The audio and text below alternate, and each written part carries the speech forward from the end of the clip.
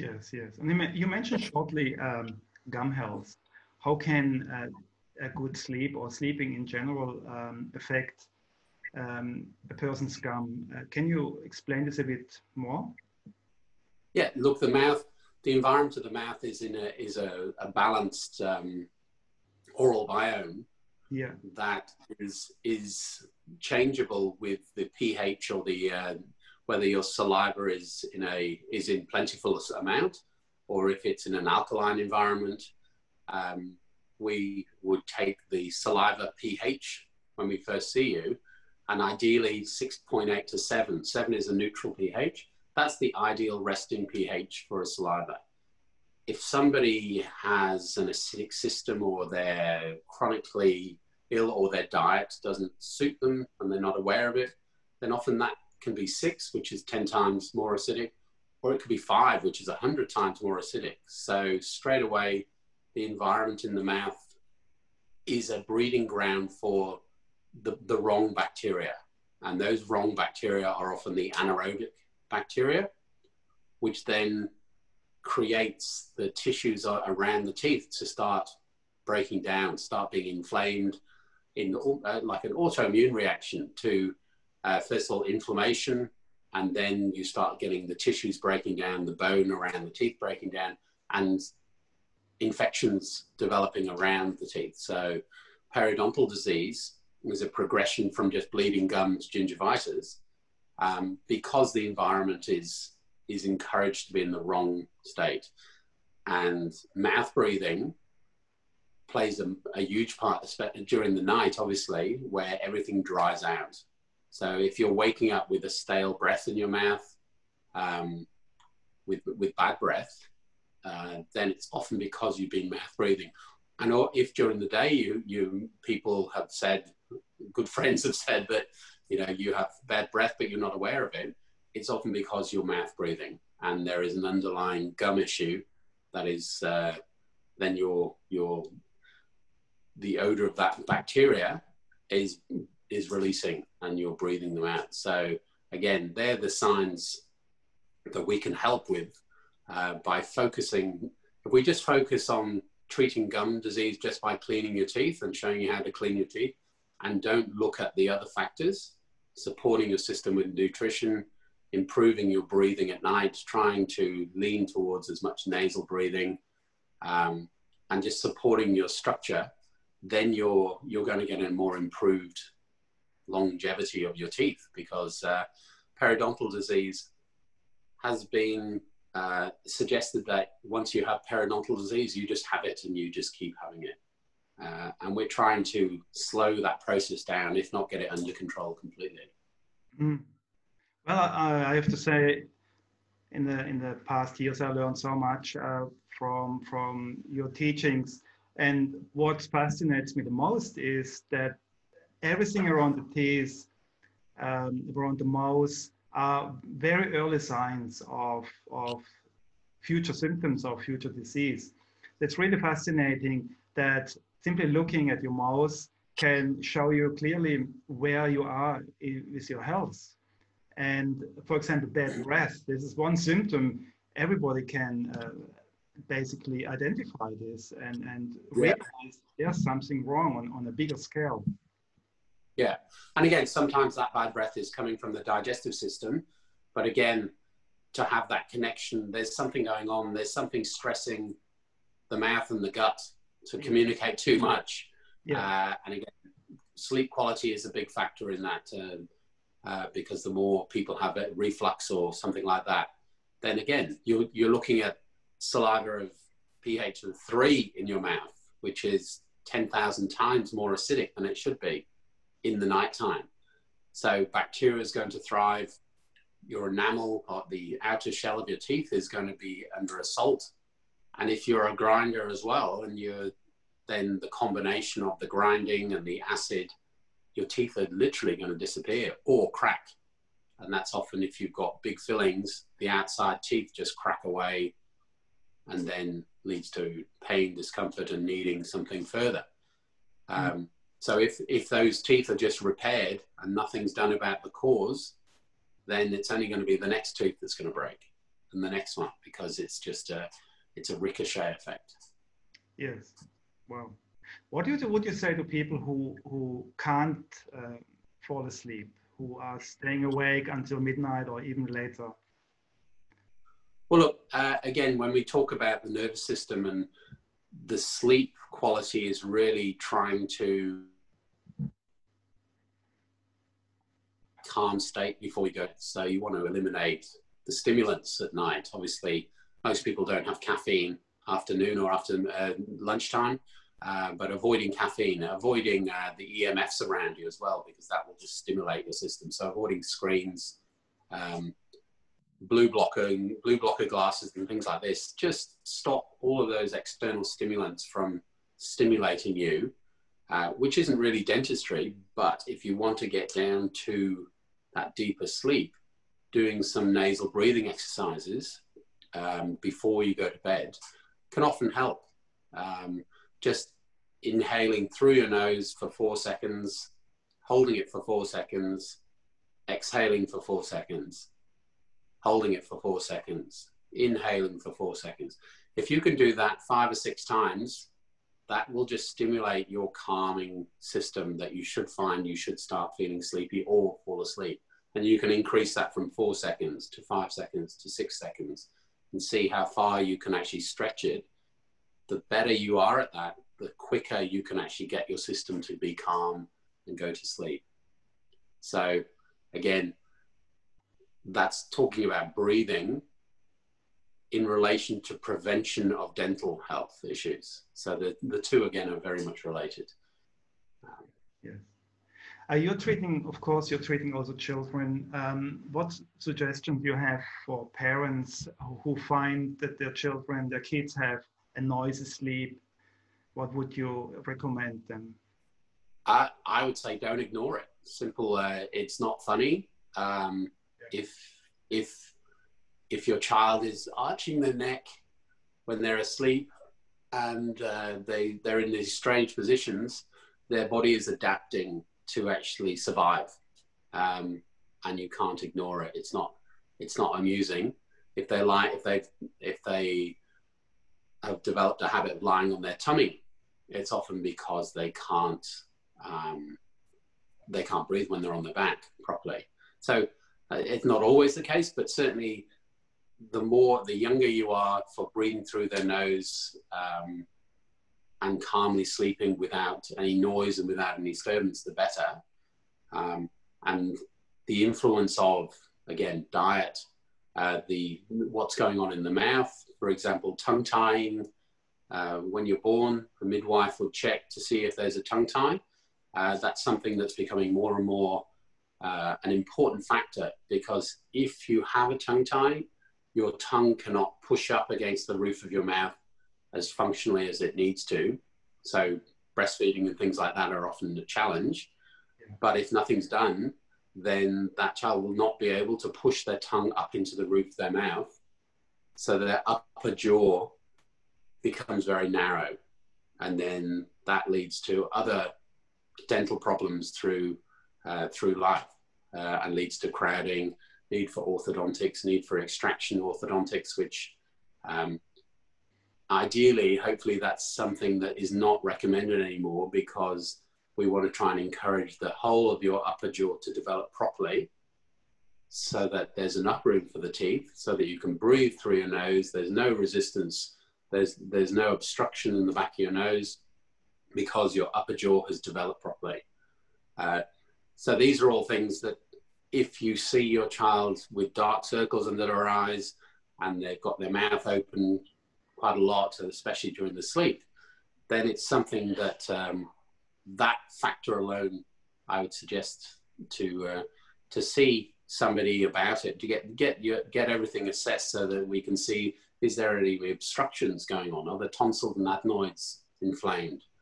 Mm-hmm. And if they are, then there can be sometimes a dietary aspect. Eliminating dairy would be one of the things that we often recommend, just to try and calm the system down from a reaction. But if there's your tonsils and adenoids are reacting for some reason, but then they're creating a problem with breathing. So I would say, I mean, getting any dentist or oral health therapist to look and assess your child's airways, as well as their teeth, often will reduce the risk of tooth decay, because if your child is mouth breathing all night, then there's more risk of getting tooth decay. Mm-hmm. And then obviously losing teeth, having discomfort and infections and pain, which we want to try and avoid. What role plays teeth grinding? I think this is also something that many children have, and sometimes even very noisy. So yeah. How dangerous is that, or what can you do with this in this situation? Well, I think if your child is grinding their teeth so hard that you can hear it, they're not breathing through their mouth, so they've got to be breathing through their nose. Yeah. But if they have an obstruction, their body is under an immense stress.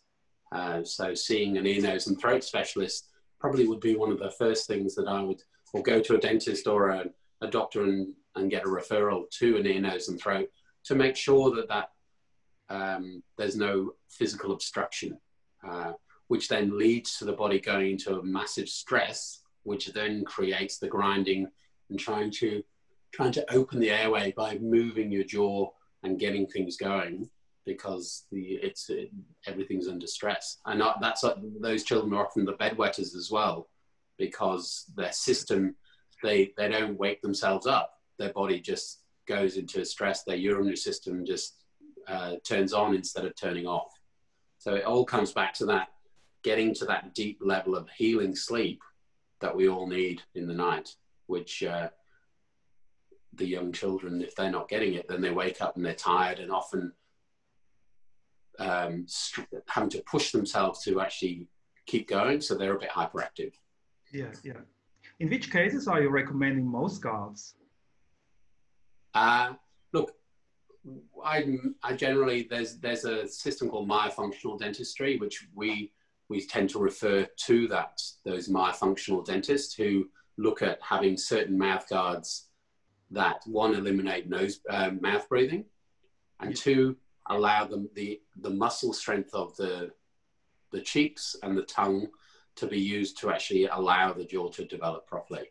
And nasal breathing training as well is sort of all connected with that. So it's a whole system that tries to optimize the nasal breathing, optimize the jaw function and the jaw development. With adults, our main concern is reducing their, trying to reduce their mouth breathing. So sometimes a simple guard that just opens the back of their bite, just like the finger, but puts less stress on the front teeth, will de-stress the joints here, will take the stress away from here, allow you to breathe through your nose better. Whether optimally or not, it relies on an ear, nose and throat person, a specialist, to actually make sure that there's no obstruction. So something simple like that would be our first port of call, really, which patients often get a benefit from. And then they realize, okay, well, maybe there's something more long-term that they can do with building up their teeth so that they don't have to wear a guard at night.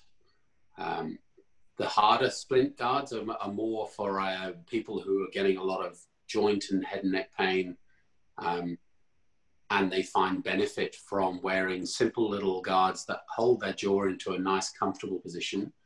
If they can hold that position, then we can duplicate that position and have a specific splint, which is a hard polycarbonate material that fits in between your teeth, that holds your jaw in that position as a long-term solution, well, for years and years, hopefully. Mm-hmm. The soft guards tend to, within 18 months, they tend to need replacing. Mm-hmm. Wow, very interesting.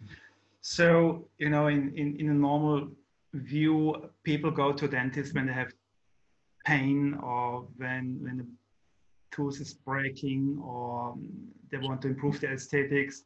But now we opened literally a whole wormhole of different symptoms. They should also see you as a specialist. So what I like is that you are obviously analyzing the situation and referring people to specialists. So you're not trying to resolve everything, because you know, they are sometimes very complex cases. And I really like that you are considering to collaborate with other specialists and to work as a team. This is very beneficial for a patient. So that's very, very good. Yeah. Yeah, look, I think we just can't do it all. It's just, you know, we can see signs and we can help in certain ways that then indicate, okay, we're in the right direction. And now let's look at the bigger picture of, you know, do you need to see a naturopath for nutritional guidance? Are you clenching your teeth because there's a hormone issue, and a naturopath or an integrated practitioner would be able to assess that? That's not really my job. My job is to focus on the dental aspect, but the dental oral systemic health link is something that we focus on, really, so that the understanding of it is one thing, but we can't do everything. Mm-hmm. Yes. Wow. Very interesting. David, do you have any other comments or suggestions? Look, I think sleep, when you look at sleep, people just assume that they can get by. And it's often, especially females, you know, us men, we have hormones that just stay pretty stable. They slowly decrease, but with women in their life cycle, their hormones are going all crazy. They're all different cycles, all different stresses with multifactorial, having kids, you know, they're much more under stress. And if their body, they push and push and push, and their adrenals are working more the time, which then just stresses their whole system, which then they're the people who often come to me and they're just exhausted. And if we can just do something simple and put something in their mouth that will improve their sleep quality, that in itself has a massive effect on their ability to detox, their ability to rest and calm, and their ability to then not be anxious in the dental chair. I mean, that's another thing. The people who are find it hard to breathe through the nose, they're often the very anxious patients at the dentist, because as soon as you lie back with your mouth open, you can't breathe, and your nervous system just goes, and you go into a panic mode, which then the slightest stimulation, it just gets magnified. So again, if we can improve that nasal breathing during the night, during the day, and go through those, make that appreciation that nasal breathing is so important. When you're in the dental chair as well, you can get control of things. You can calm, and we're able to do other aspects and, you know, other dentistry. So I think that's really the sleeping and the nasal breathing, although you would think aren't connected with how we achieve things. It doesn't matter what supplements you're taking. If you're not getting to the deep sleep, then you're not going to get the optimal benefit. If you're going through a detox program, then unless you've got a lot of other products like saunas and things to detox, but your sleep is is a vital part of the ability to get optimally healthy, especially in this environment we're living in, where there's stresses that seem to be magnifying. Absolutely, it's all about life quality and yeah, and seeing the signs as early as possible. And again, it's fascinating how your mouse is literally talking to us on a daily basis, and we are not used to read the signs. And then your explanations open a whole new world for people. Actually, we can use the word self-diagnosing. We can do that in a certain way, simply by looking at us in the mirror, or how we feel, what the energy levels are doing, and so on. Yeah, and then maybe doing some nasal breathing exercises and seeing how it improves things.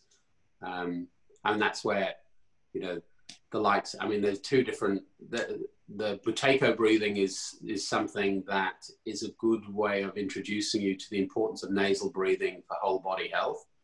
And then there's Wim Hof breathing, which goes to a different level with different types of breathing, which are almost opposite to each other, but same, controlling your nervous system by using your breathing. And where does dentistry fit in? Well, we fit in by basically being able to achieve a lot of those things with us being able to help. And then you're less likely to have broken teeth, less likely to have acidic wear, less likely to grind your front teeth down, which then need veneers, or if you're having veneers or some cosmetic work, we're more sure that you're not that dentistry, and you're not going to be very happy when things crack because the sleep issue hasn't been addressed. So less likely to have a root canal treatment with a tooth cracking, a whole combination of reduction of risk. But if those things are there, then there's often a sleep issue that's part of the issue of what's causing the problem, and we take that into account as well. So that if we're taking that tooth out and say replacing it with a zirconia ceramic implant, then we need to make sure that that's not under the same stress that the tooth is under, because your teeth are the strongest thing you can have. And if you've smashed them, then it's highly likely you're going to smash every other bit of dentistry that we try and do as well. So we've got to look at the causes and try and help reduce that stress. Great. Yeah, fantastic. Yeah, great information. So I think we're coming to an end. David, I think you are really you're a truly holistic dentist with a holistic approach that's, I would say, quite unique.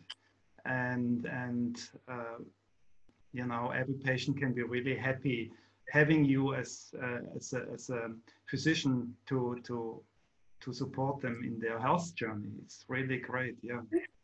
Well, look, when I talk to most of my patients and explain from the airway issue they have to how their jaw developed to how they're in this stress position because their jaw hasn't developed because of the sleep issues that have gone on through their life, everyone says, well, that makes perfect sense. It makes perfect sense. So then we can start moving to try and help and alleviate some of the things. Some of the things we can't, you know, we can't turn back time, but we can appreciate what's going on and then improve things for the future. Great. Okay. Thank you very much. Okay. And then next time again for next interview. I look forward to it. Yeah, thank you.